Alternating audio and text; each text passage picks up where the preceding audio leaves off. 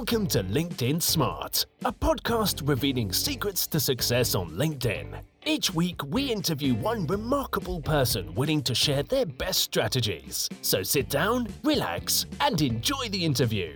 Here is our host, Vitek Ladislav.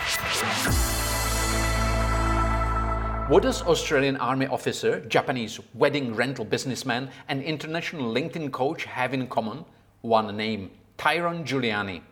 Tyrone is a former Australian Army officer now living in Japan and being a very successful LinkedIn coach. So in today's episode of LinkedIn Smart Podcast, we are going to talk to Tyrone Giuliani. So Tyrone, thank you very much for being on the show. It's absolutely awesome to have you here. Yeah, my pleasure, man. I look forward to this. Tyrone, before we start talking about the nitty-gritty of things on the LinkedIn, can you tell me a little bit about you and about your journey on LinkedIn? Sure. So I'm obviously an Australian, but I'm based here in Tokyo, Japan. So I moved here in 1998. So after it's actually an army officer. So a very different life. Unfortunately, I got injured, had multiple surgeries and fled the country essentially and landed in Japan and very quickly realized the kind of potential that was in this market. I mean, I came from Australia. This is back in 1998. There's like 20 million Australians. And in Tokyo, the population of Australia was all in one city in Tokyo. And I was just like, this is incredible. There's got to be opportunity here. I didn't speak the language. I knew no one when I arrived, but then I thought, okay, you know, those weaknesses can become strengths. And the first business I actually started was wedding dresses, completely different. So from army officer to weddings, and we're doing weddings, and that still continues today. That went from doing one wedding a month to now, well, pre-COVID to over 420 weddings a month now here in Japan. So at the same time, I was working with a partner then, and you know, it doesn't go well when both of you are trying to be the boss. So I then went out again and started another business, and then got a partnership at a recruitment firm. And in 2004, I discovered LinkedIn, and this was April 2004. And as soon as I saw it, obviously for the recruitment business, it was a match, right? But the way I saw people using it just, you know, amazed me that everyone kind of followed the rules. You know, they had their resume and they put all this kind of data and information.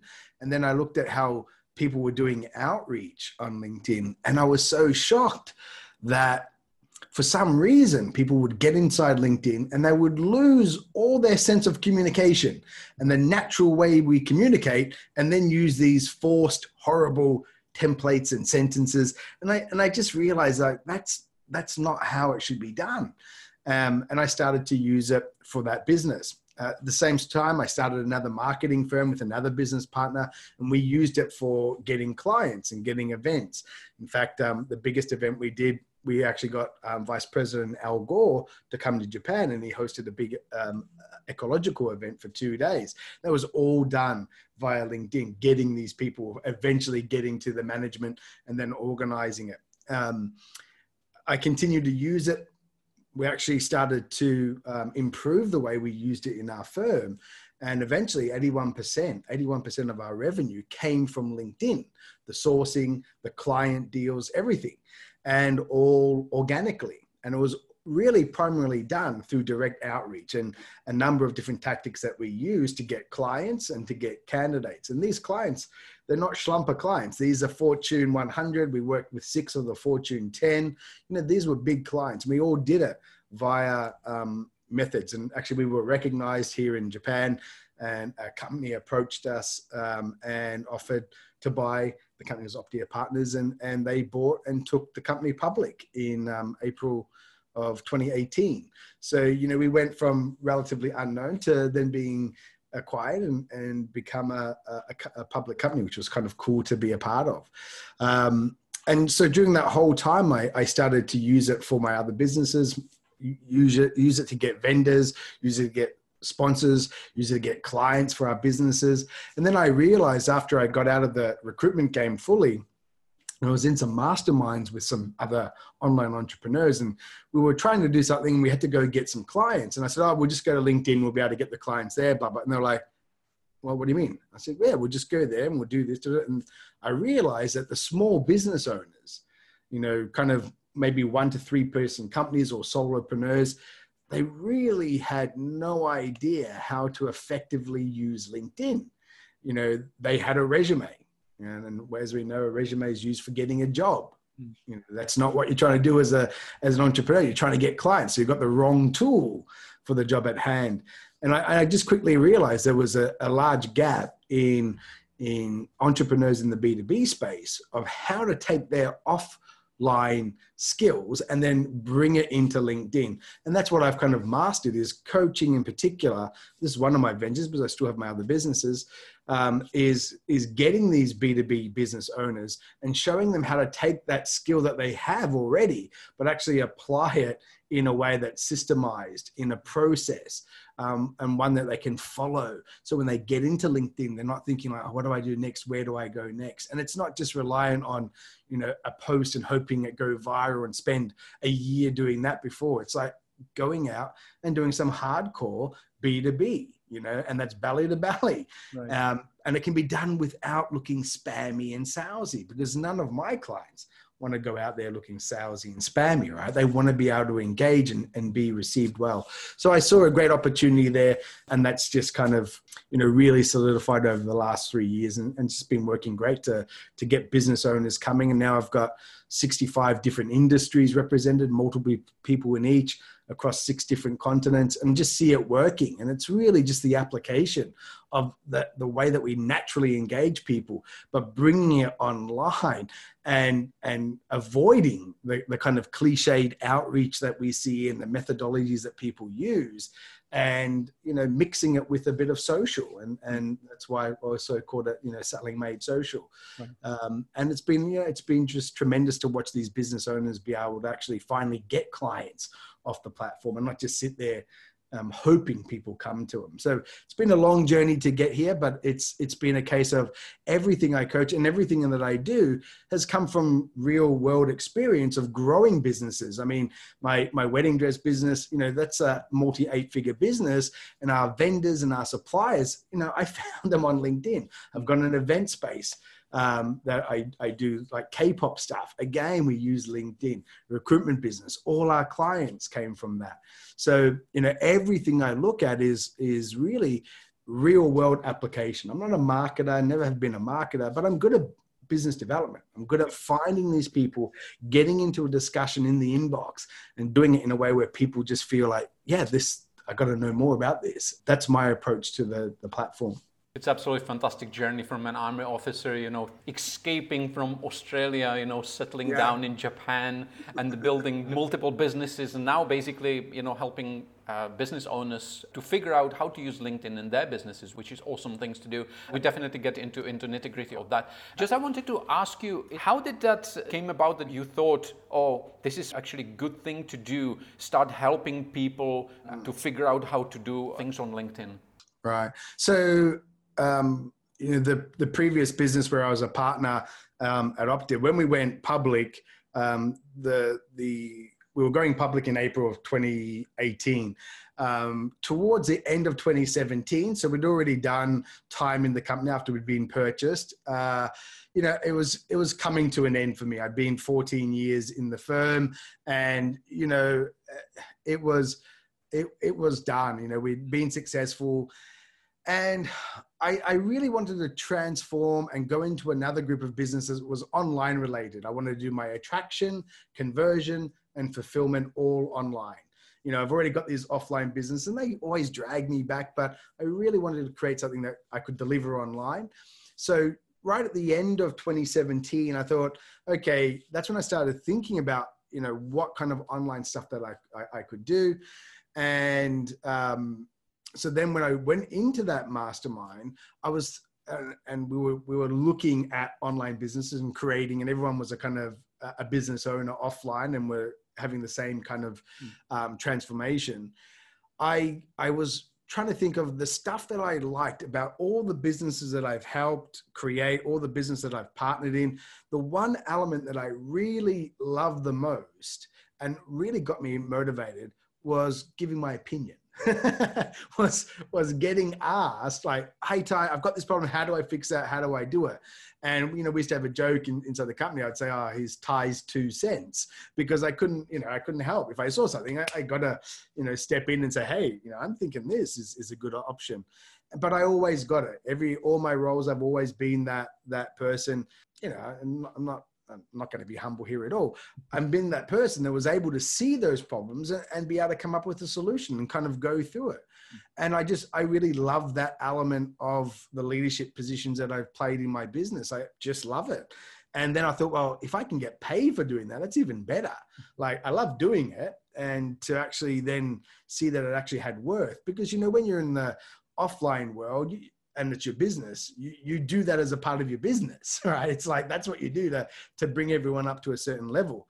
But then I realized, consulting, that value, that 16 years on the platform, 20 years as an entrepreneur, stupidly, wow, that's worth something to other people, right? And, I just decided, well, look, if I want to do one part online, if I want to do a business, then I think information is the best, and giving advice, and I pitch at a certain level. Most of my clients, they're probably not exceeding 5 to 10 million in revenue. So it's not, I don't go after, massively mid-size or enterprise level. I train people that are, running their own kind of businesses. Yes, my consulting clients or my franchise clients, they're 9 figures, but on an individual basis, it's a group of people. So, I pitch it very specifically at a group of people that, I've been there, I've done that. So, everything I coach is, I don't coach every element of LinkedIn, and I don't do every part of it brilliantly, but I do the stuff that gets me to revenue events, and I do the stuff that gets my clients to revenue events. And that's what they want in the end. They want revenue events. They don't just want likes and hearts and comments. They want revenue. So yeah, during that mastermind, I really realized I truly love the mentorship part of it. And, with my coaching, it's grown, and, we'll do multi 7 figures, but I still very much coach. I know there's some other coaches out there that have grown their business, and now they step back, they have account managers, they have all that. Like, well, you're not a coach anymore. You're just a business, and that's fine. But I love the coaching part. I do the weekly Q&As. I'm involved with that because that's the part that I love about this business, and it allows me to do it from anywhere. Once this COVID is over again, I do a lot of traveling, so it's great. I can just pull out my computer and get on and do that. So yeah, it's really playing to my strength. I really enjoy that part of it, and then to be paid for it is awesome. And I get paid well for it, but it's a bit of advice to a B2B client that can mean 6-7 figures for them, right? So it's a small kind of investment for potentially large returns, and certainly in the B2B space. Ty, I wanted to ask you one thing. Do you remember your first client? My first client in LinkedIn coaching? Yes. Yeah, I remember. I do actually, because it's really funny. I was telling my wife about, I'm going to do some of this coaching stuff. And, because she runs a business as well. She's very successful, and she's not on LinkedIn. She just doesn't use it. And we've got some real estate company, and she was also with the wedding business as well. But, I was explaining to her about LinkedIn. She's like, oh, okay, so what are you going to do? I said, well, I'm going to help people do their client acquisition. And she said, who's going to pay for that? I'm like, well, tonight I've got 2 calls. I literally had 2 calls. And that night I signed up 2 clients, and it was, $12,000 or whatever it was, $13,000 for the 2 clients. And the next morning, because I did the calls at like 10 o'clock at night, the next morning wife wakes up and says, oh yeah, I sold 2 coaching, made $14,000 or $12,000 or whatever it was last night. She's like, oh, okay, it works. And the first 2, yeah, one of them is very active with me still, 3 odd years later. He does like telco solutions, VoIP, and big services for mid-sized businesses. And the other has shifted and pivoted into helping kind of women transition from corporate world to entrepreneurs. Mm-hmm. So both of them were they started on the same day. They were the first 2 clients ever. And I also remember my first ever wedding dress client as well. And that was back in like 2001. And so the first you do remember, and I do remember that because I didn't have, we didn't invest, we didn't have a showroom or anything. And I had ordered these dresses. I got these dresses made in Korea back then, and I had them shipped to Japan. And my partner made a website using FrontPage, IBM FrontPage. This is, 2001, so old school. She's like, made it. We got a customer somehow because we put it on the internet, didn't even know what we were doing. Like, okay. And they called us and we're like, oh, we've got to do this showing. How are we going to do this? And my partner said, well, we can use my grandma's house. She's got a spare room, beautiful Japanese style room, tatami mats, and we'll put the dresses up. So that customer actually came to a residential house and came in, and I was I remember I was in the staircase, in the stairwell, kind of hiding there. And my partner did hey, come in and here's the dresses we can select from. And they rented from us. 97% of the Japan wedding business is rental business. So they rented from it, and it was like, yeah, our first ever customer. So it's funny. You do remember your firsts. And I'm actually surprised that your wife is not using LinkedIn. I mean, isn't that heresy inside your family? Yeah, I mean, it's funny. I was just looking at her account 2 days ago and there's nothing. I think she got 14 connections and they're all people that I know. So yeah, I mean, this is the thing. In Japan, LinkedIn really kind of made a mess of their entry into this market. It's probably one of their worst executions of entry that I've seen anywhere. You've got 126 million Japanese people, around 2 million have accounts, and about less than 1 million are active. A workforce that is a third the size of the US. Well, you look at the US, they've got 135 million people registered on LinkedIn, right? They've got 85% penetration. Here in Japan, it's just not. They're just not active on it because they came in and it kind of was seen as if you're going on LinkedIn, you're changing your jobs. And if you do that publicly in Japan, that's like, oh my gosh, you can't do that. So they're very wary about going onto LinkedIn and being seen by their boss that they're on LinkedIn.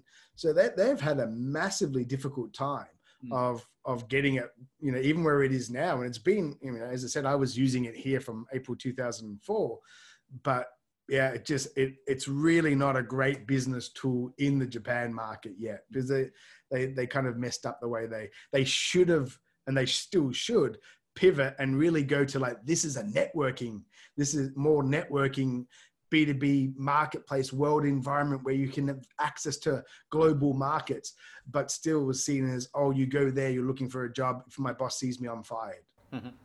Yeah. Are there any other specifics of a Japanese LinkedIn users which you wouldn't see necessarily in some other countries? Well, I mean, the way that they post is very unique. Well, not very unique, but in Japan, it's not common to kind of stand out publicly and give your opinion. That could be polarizing. Very few people do that. And it takes a very, very strong, very confident Japanese person to do that. So you rarely ever see that on LinkedIn, people kind of drawing a line in the sand and say, this is the way I see it. And like, hey, whatever. So that doesn't happen.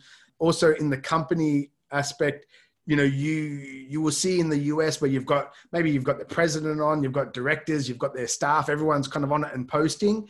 But if there's a boss on LinkedIn, you rarely see underlings posting stuff because they're like, oh, my boss is here. They're very, very worried about, having their opinion questioned or being, just seen as participating. And also the fact that it's during the day. Like, what are you doing on social media during the day? You should be working.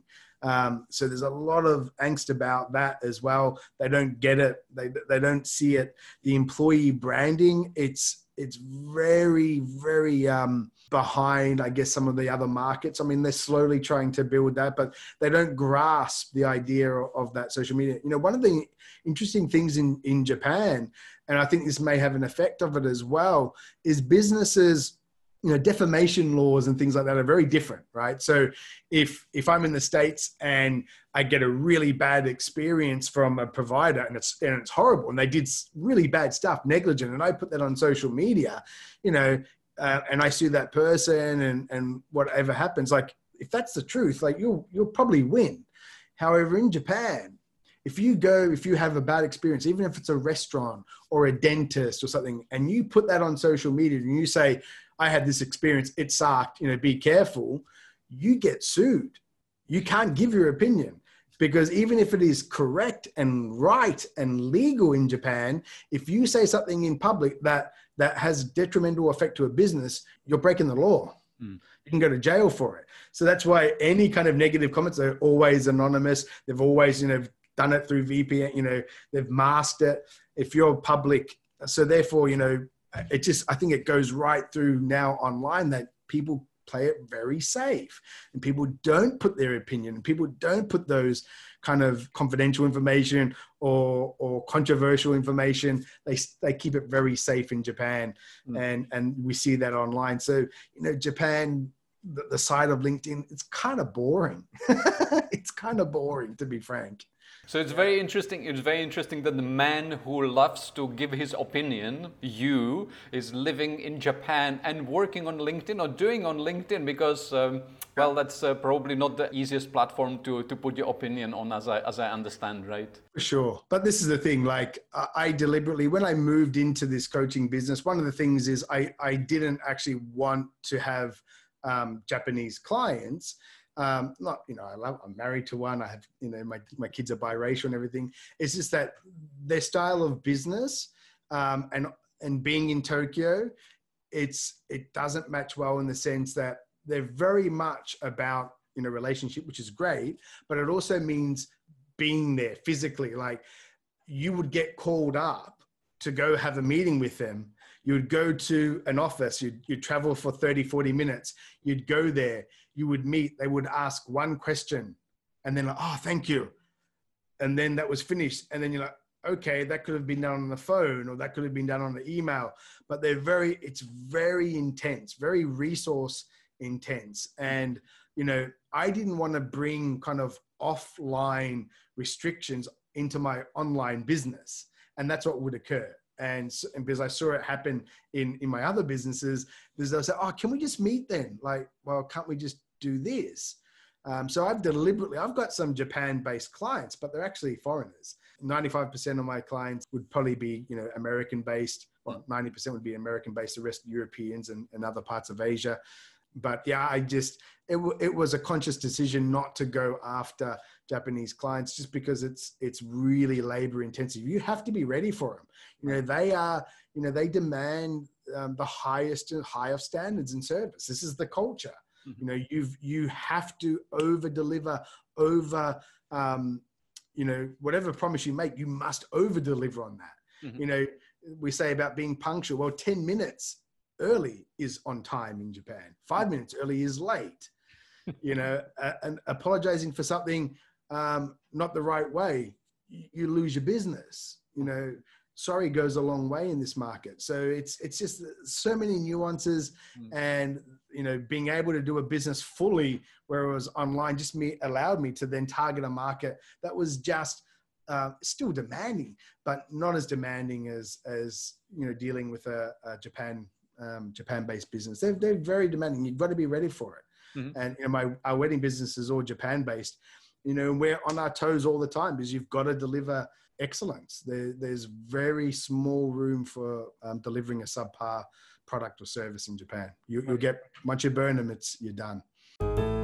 If you like to turn your LinkedIn into a lead generating tool, you should consider to enroll in our LinkedIn Business Audit session. This 45-minute strategic call will give you answers you're looking for. We will show you a step-by-step strategy of what you need to do on LinkedIn in order to start generating business and land clients from your LinkedIn activities. Interested? Send your request to marketing@squaremotion.me or click on the link in the show notes of this podcast. Thank you. Tyron, you're talking about your clients and that the majority of them, they're US-based, some of them Europeans and some other nationalities. Can you tell us a little bit more about how do you work? I know that you have a very, very unique skill set, how you work with the clients on LinkedIn. Can you just elaborate a little bit on that? How do you work with your clients on LinkedIn? Right. I mean, my approach has always been, you've got to see your LinkedIn as a sales funnel, right? As a sales process. And every part of that funnel is designed to make the next part convert. Meaning it's a pipeline, right? And if there's a hole in any part of a pipe, it's just useless. So a lot of people come to me, oh, listen, I think my LinkedIn's fine. I just need to learn your messaging technique. I just have to learn that part. Well, that's not the reason you're not successful. You're not getting clients or converting. It probably goes back to right at the very start, that you don't know really who your audience is and you haven't identified that. And then that goes to your profile. Your profile isn't talking to them. And then that affects your messaging and outreach and conversion. So it's all those three things before your message that's destroying your conversion. So I see all elements of the funnel all working in sync and all have to be taken care of. And I kind of break it down into really 7 key kind of modules when I look at a sales funnel. And this also allows my clients that, when you're having success with the funnel or any process that you do, sometimes as humans, we do stupid things. Normally we turn left every day. And then for some reason we turn right one day. Like we're driving home, I'm going to go this way. And then you get lost and like, why did I do that? Well, that happens in business all the time. When you're doing kind of sales or you're doing tasks. What people tend to do, they throw out the whole system. Well, when you have a process, you're able to diagnose as well and go through each part. And I have kind of 7 key parts, and we're able to look at each part and say, oh, well, I stopped doing part 3, section A. That's why it's not working anymore. So let me just tweak that. Okay, we're back to normal. So that's how I approach it. I break it into 7 really key learning and action modules. And what I do with the client, each week, we build a part of that funnel. We rebuild what they have and we build a part of it. And, I give them specific tasks and they build it. They send the work to me. I fix it, edit it, correct it, give them my opinion, give them my coaching. Once a week as well, we have a group Q&A for the members. All these members, they tend to have successful businesses off LinkedIn. Now they're trying to bring it in. So, it's not a bunch of kind of, entrepreneurs. Everyone in there is a business owner. So there's really good, communication going on, and they go for 2 to 3 hours each time. And then we just move on. We stack it each week. We build a part, get them using it, executing. Then we move on to the next part. So the first couple of weeks we're reframing and repositioning and getting rid of the resume and changing their page into that client-facing promotional page. I like to build like a mini website inside LinkedIn with my clients. Then we're doing the messaging. And literally when we're at the messaging, I'll be telling them, let's have a look at your inbox. Let's have a look at your flow. Let's look at, are your transitions right? Are you, asking the right question at the right place? And there's a framework for that. So it's really about, I systemize, I can't remember who said, maybe Einstein or someone, I can't remember exactly who, that, if you can't describe your actions in a process, then you don't know what you're doing. And I think every part of the funnel can be made into a process. And that's what I coach, is that here's a process, just execute it.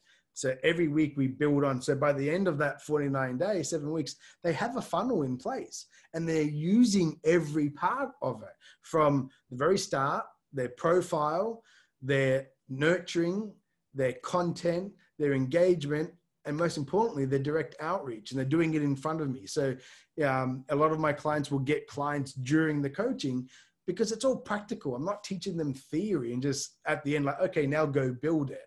I'm very much there swimming away. I'm walking on the side of the pool, tapping them on the head like, hey, this way, that way, and get it right. So that's my style. It's a combination of a bit of done with them. It's, do it yourself. It's daily access directly to me to make sure that, they are on the right path.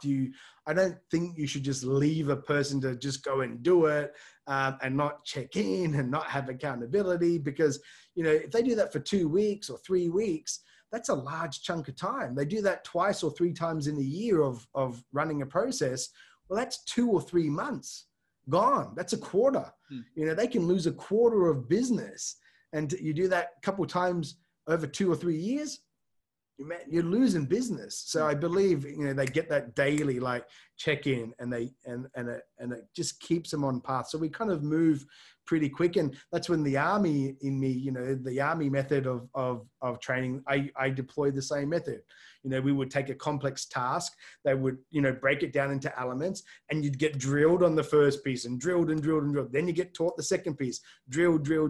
By the end of the task, you could do complex stuff. And it was just one part at a time. And that's how I approach my coaching as well, as we take the whole part, break it down, drill each part, execute it in real time, real life, and the goal is to get them into discussions with real prospects every day, to build their authority, and then to drive inbound after a number of months of them doing engagement activities and nurture activities, and content activities. And, some people are better at, different parts of the funnel. The best clients I have, they've got all parts really mastered, and they can do it really well. But even if you do it okay, if you've got multiple parts and you're strong in a couple, you're still going to be successful. It's just that consistency of application, constant. And I always tell, my clients, it's like everyday consistency that's going to win out for them. If that's their main channel of client acquisition, then they should be in there doing it. But also being very focused. We put it in workflow process, just like a pilot with a checklist. They don't just get in a plane and turn the engine on and fly off. They go through a checklist, so there's no fiery crash at the end.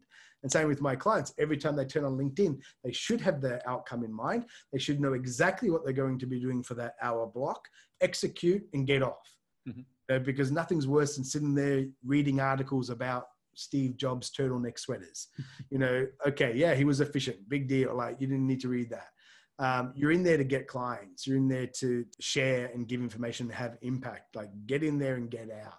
Yeah. So Tyrone, you're talking about spending time on LinkedIn and not actually using the time and leveraging the time on LinkedIn rather than wasting time on LinkedIn, right? I understand that you are also a big believer in certain part of automated processes on LinkedIn, even though it's always a bit of questionable. And I know these hardcore LinkedIn trainers and coaches, they would say, well, no automation whatsoever. What's your take on this? Well, I mean, the terms of service of LinkedIn are pretty clear. They say, no automation, that's what they say.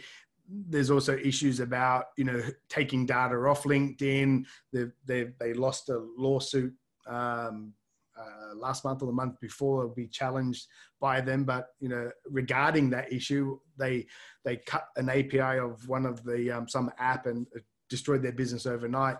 And the judge ruled in favor or against LinkedIn, saying, no, that's not right. You can't do that. Your data should be, there's some complex stuff. So I think everything can always be tested in a court of law. I think it's natural for people in business to look at processes or proceed, whatever you want to call it, processes, and then automate the parts that's transactional. LinkedIn's got these really weird rules where even they say you can only connect with people that you know. Then they talk about diversity and diversity hiring. And they, the CEO gave a big speech last year where we want to give access to jobs to the world and give everyone, someone in Bangladesh can do something in New York. Well, how are you going to contact that person in Bangladesh if you don't know them? You're breaking the terms of service of LinkedIn. And so there's always these conflicting messages, and they give you these tools inside Sales Navigator. That you can connect with second and third degree people, and so it's like there's mixed messages coming out of themselves of what you should do and how you should do it that goes against their own terms of service. What I believe is looking at your process. I think that stuff that is transactional, i.e. sending a connection note.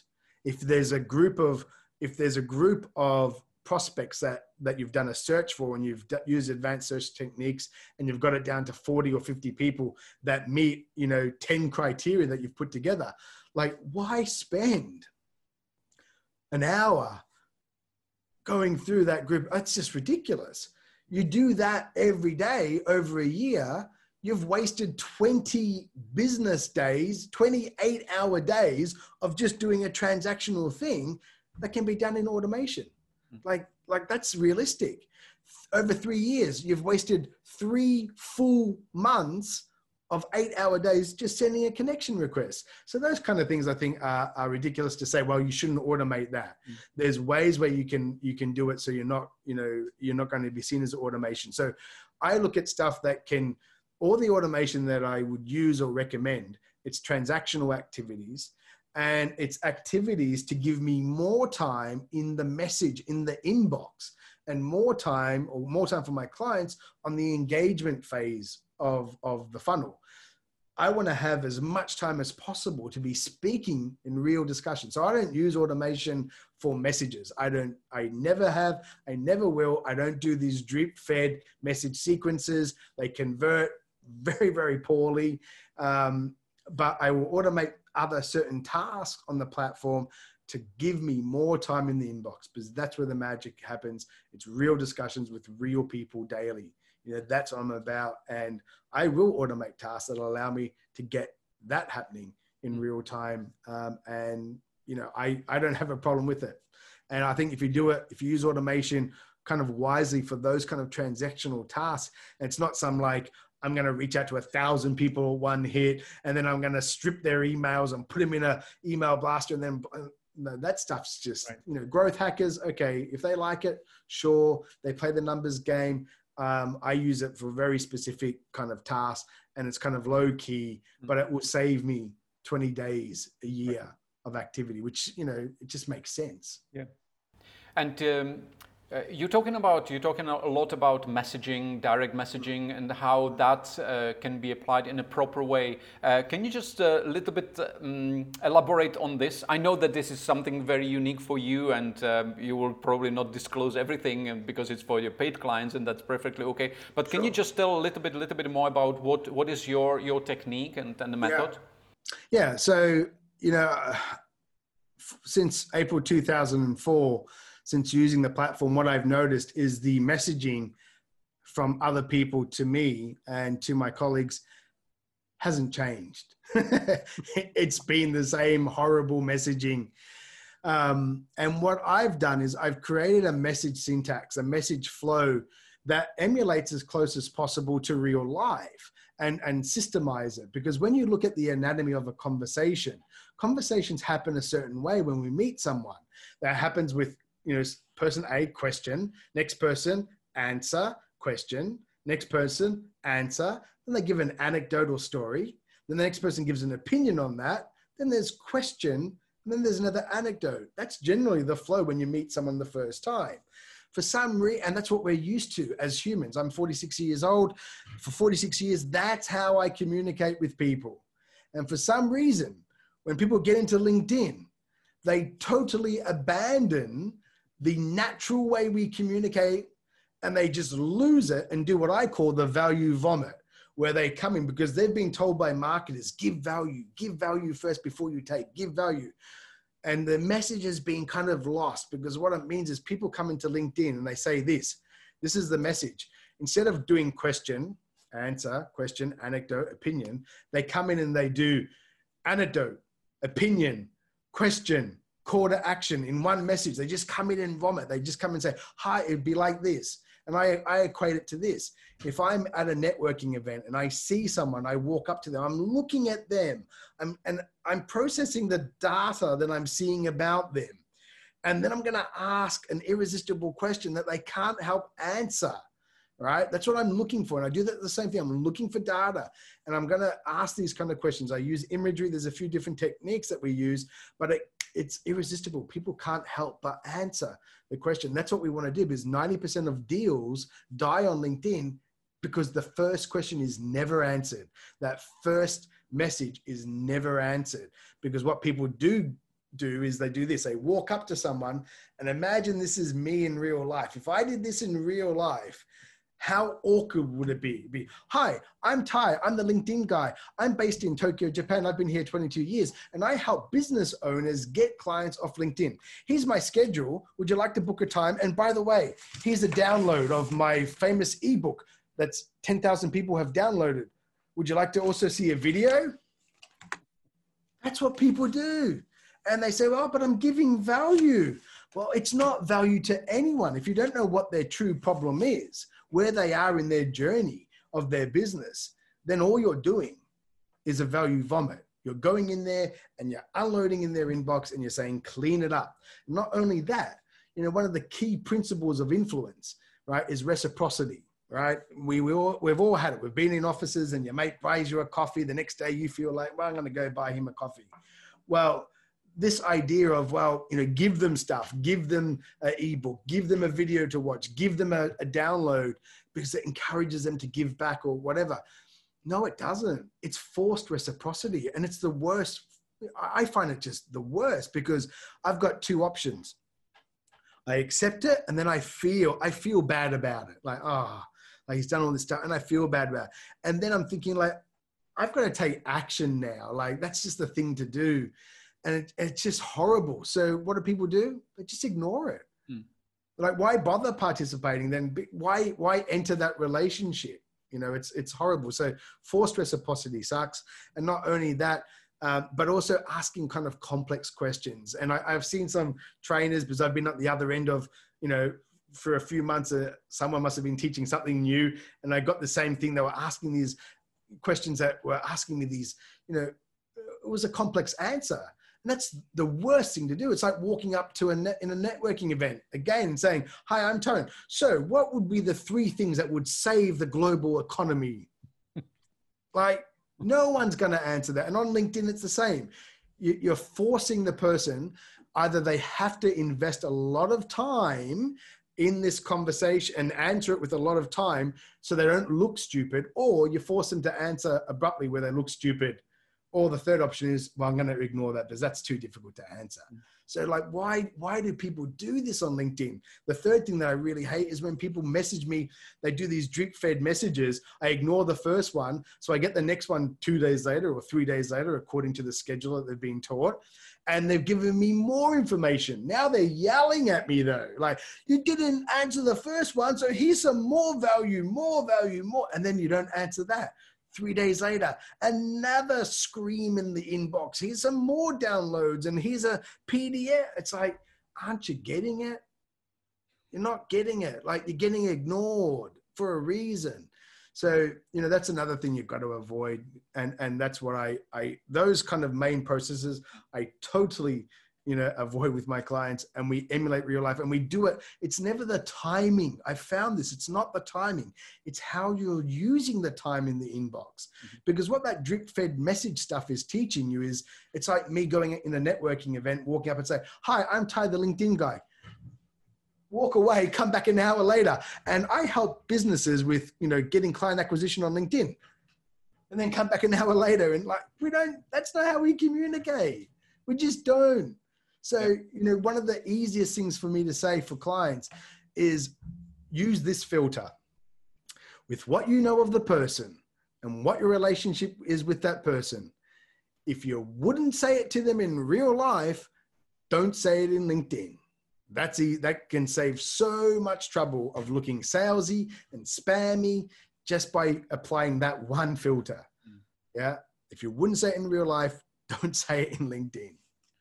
Yeah, that's fantastic thing, and I love it. I watched one of your webinar, a month ago.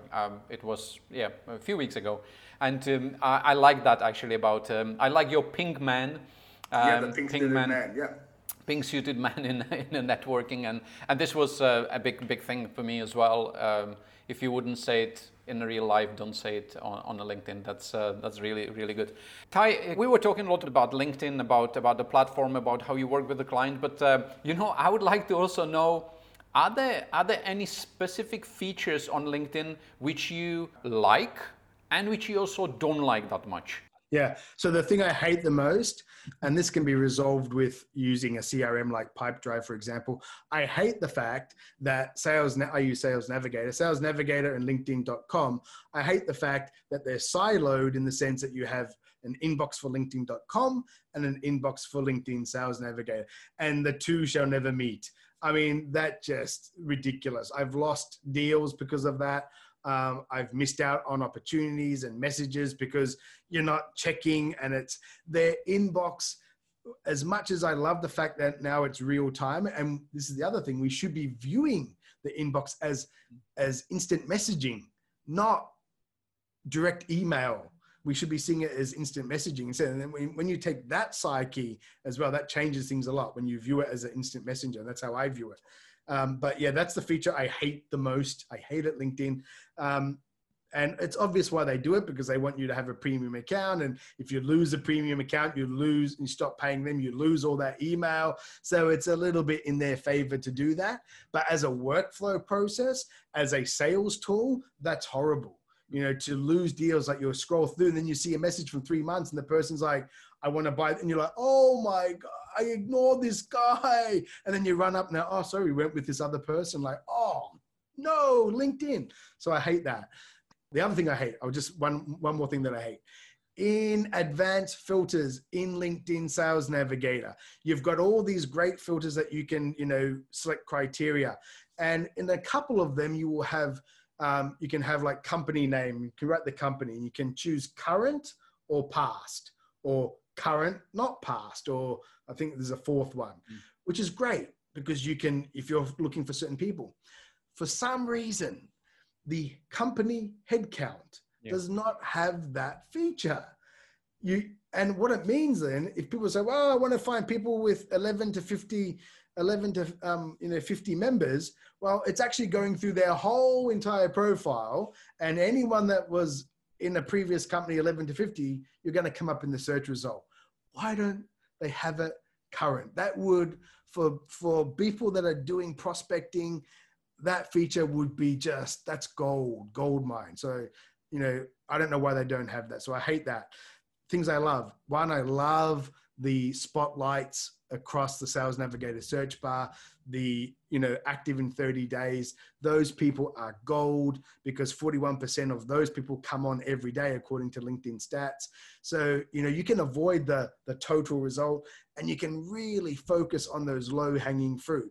Those people that are active and participating, they're more conducive to accepting connection requests. They're more conducive to answering messages, to doing business, to buying offline. Everything about them makes the perfect kind of person to go after.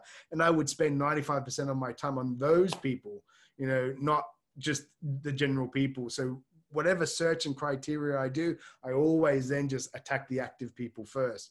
So I like that. And I really love when you have a really great engagement list and strategy put together, that if you stay on Sales Navigator on the homepage, the news feed is fantastic when it works. It's not working properly right now on Chrome and a few others, but in particular, if you make an engagement list of micro influencers that you're following, and there's certain tactics for that. But in general, if you've got a list, you can save these people as leads, and then you can filter just for the lead shares.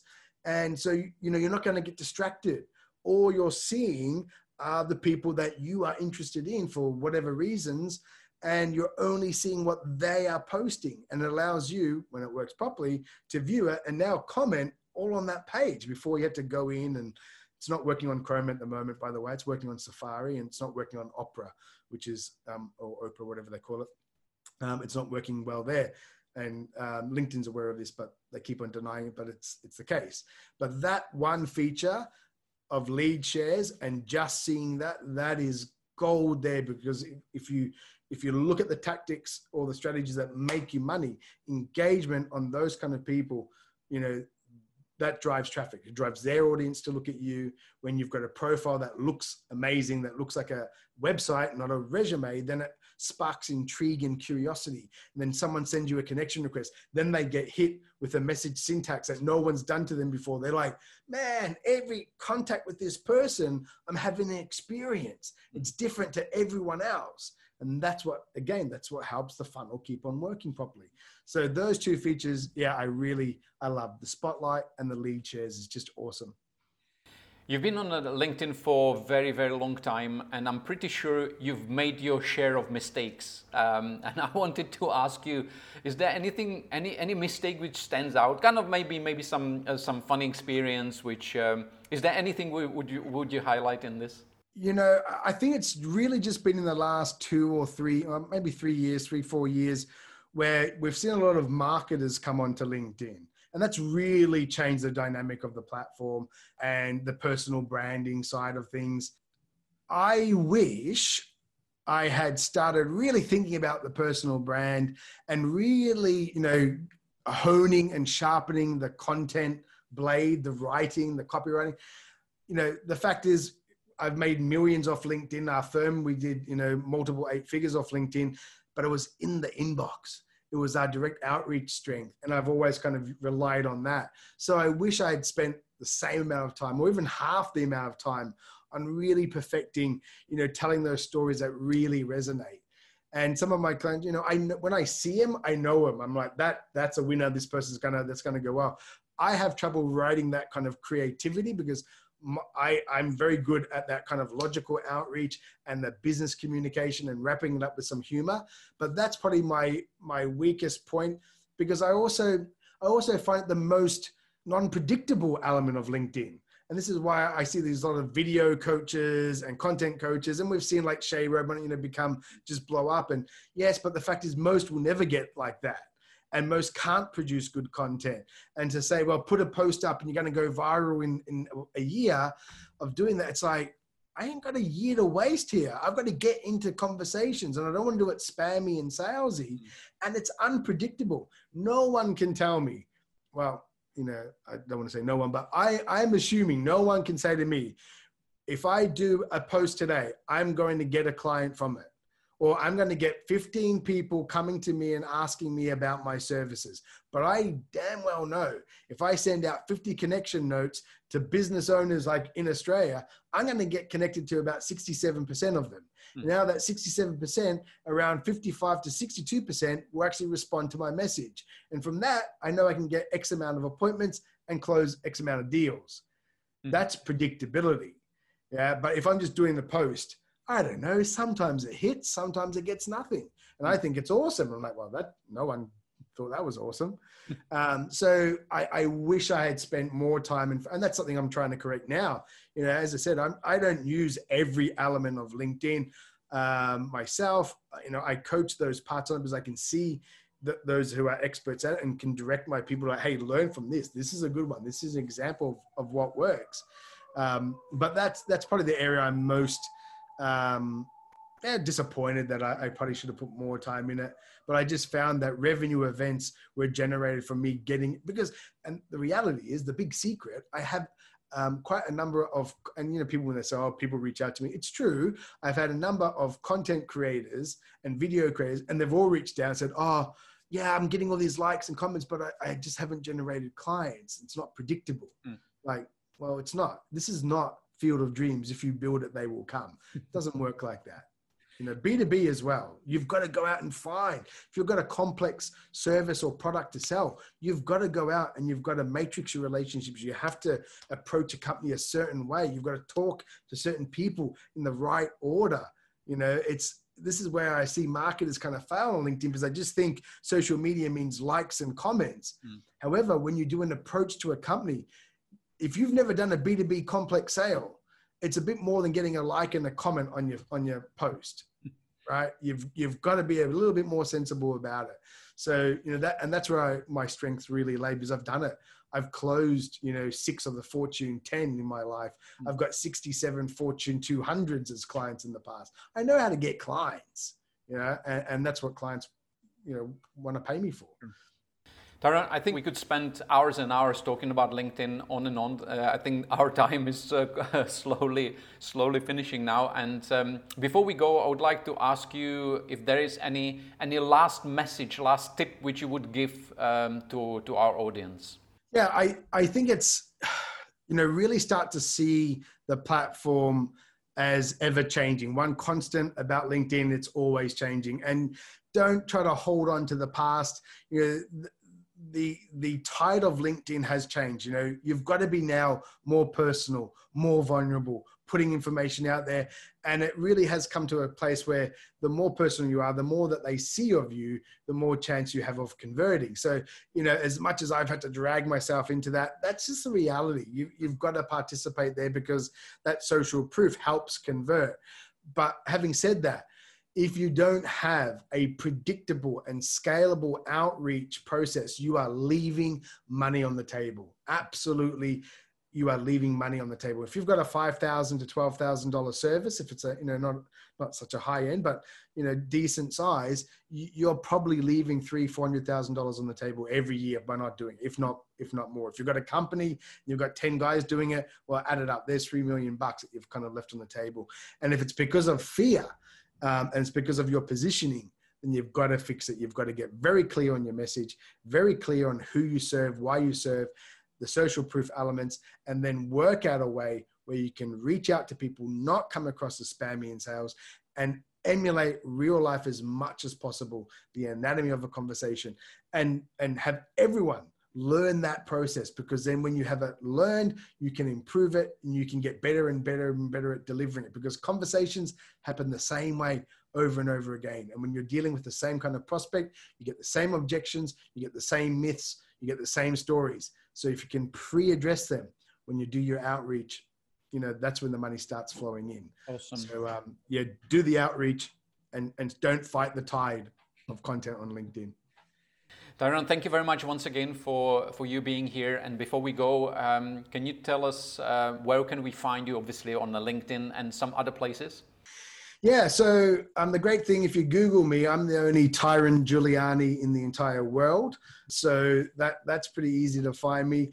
I also have and it's funny, but I have a group on Facebook called the LinkedIn Sales Funnels for Entrepreneurs. And people can check me out there. And then a website, sellingmadesocial.com, should direct you to my masterclass. So that's where you'll be able to find me. Perfect. Thank you very much for your time, and I hope I will welcome you soon again on our podcast, because we've left a lot of other topics still unanswered, and I think we could have carry on for many more hours. Cheers, my pleasure. Thank you very much for listening. Please make sure that you subscribe to our LinkedIn Smart podcast and leave a review on Apple Podcast. We would really appreciate it. Thank you and see you next time. Be LinkedIn Smart. LinkedIn Smart podcast was brought to you by Square Motion, a video marketing agency in Dubai. Need an engaging LinkedIn video? Go to squaremotion.me.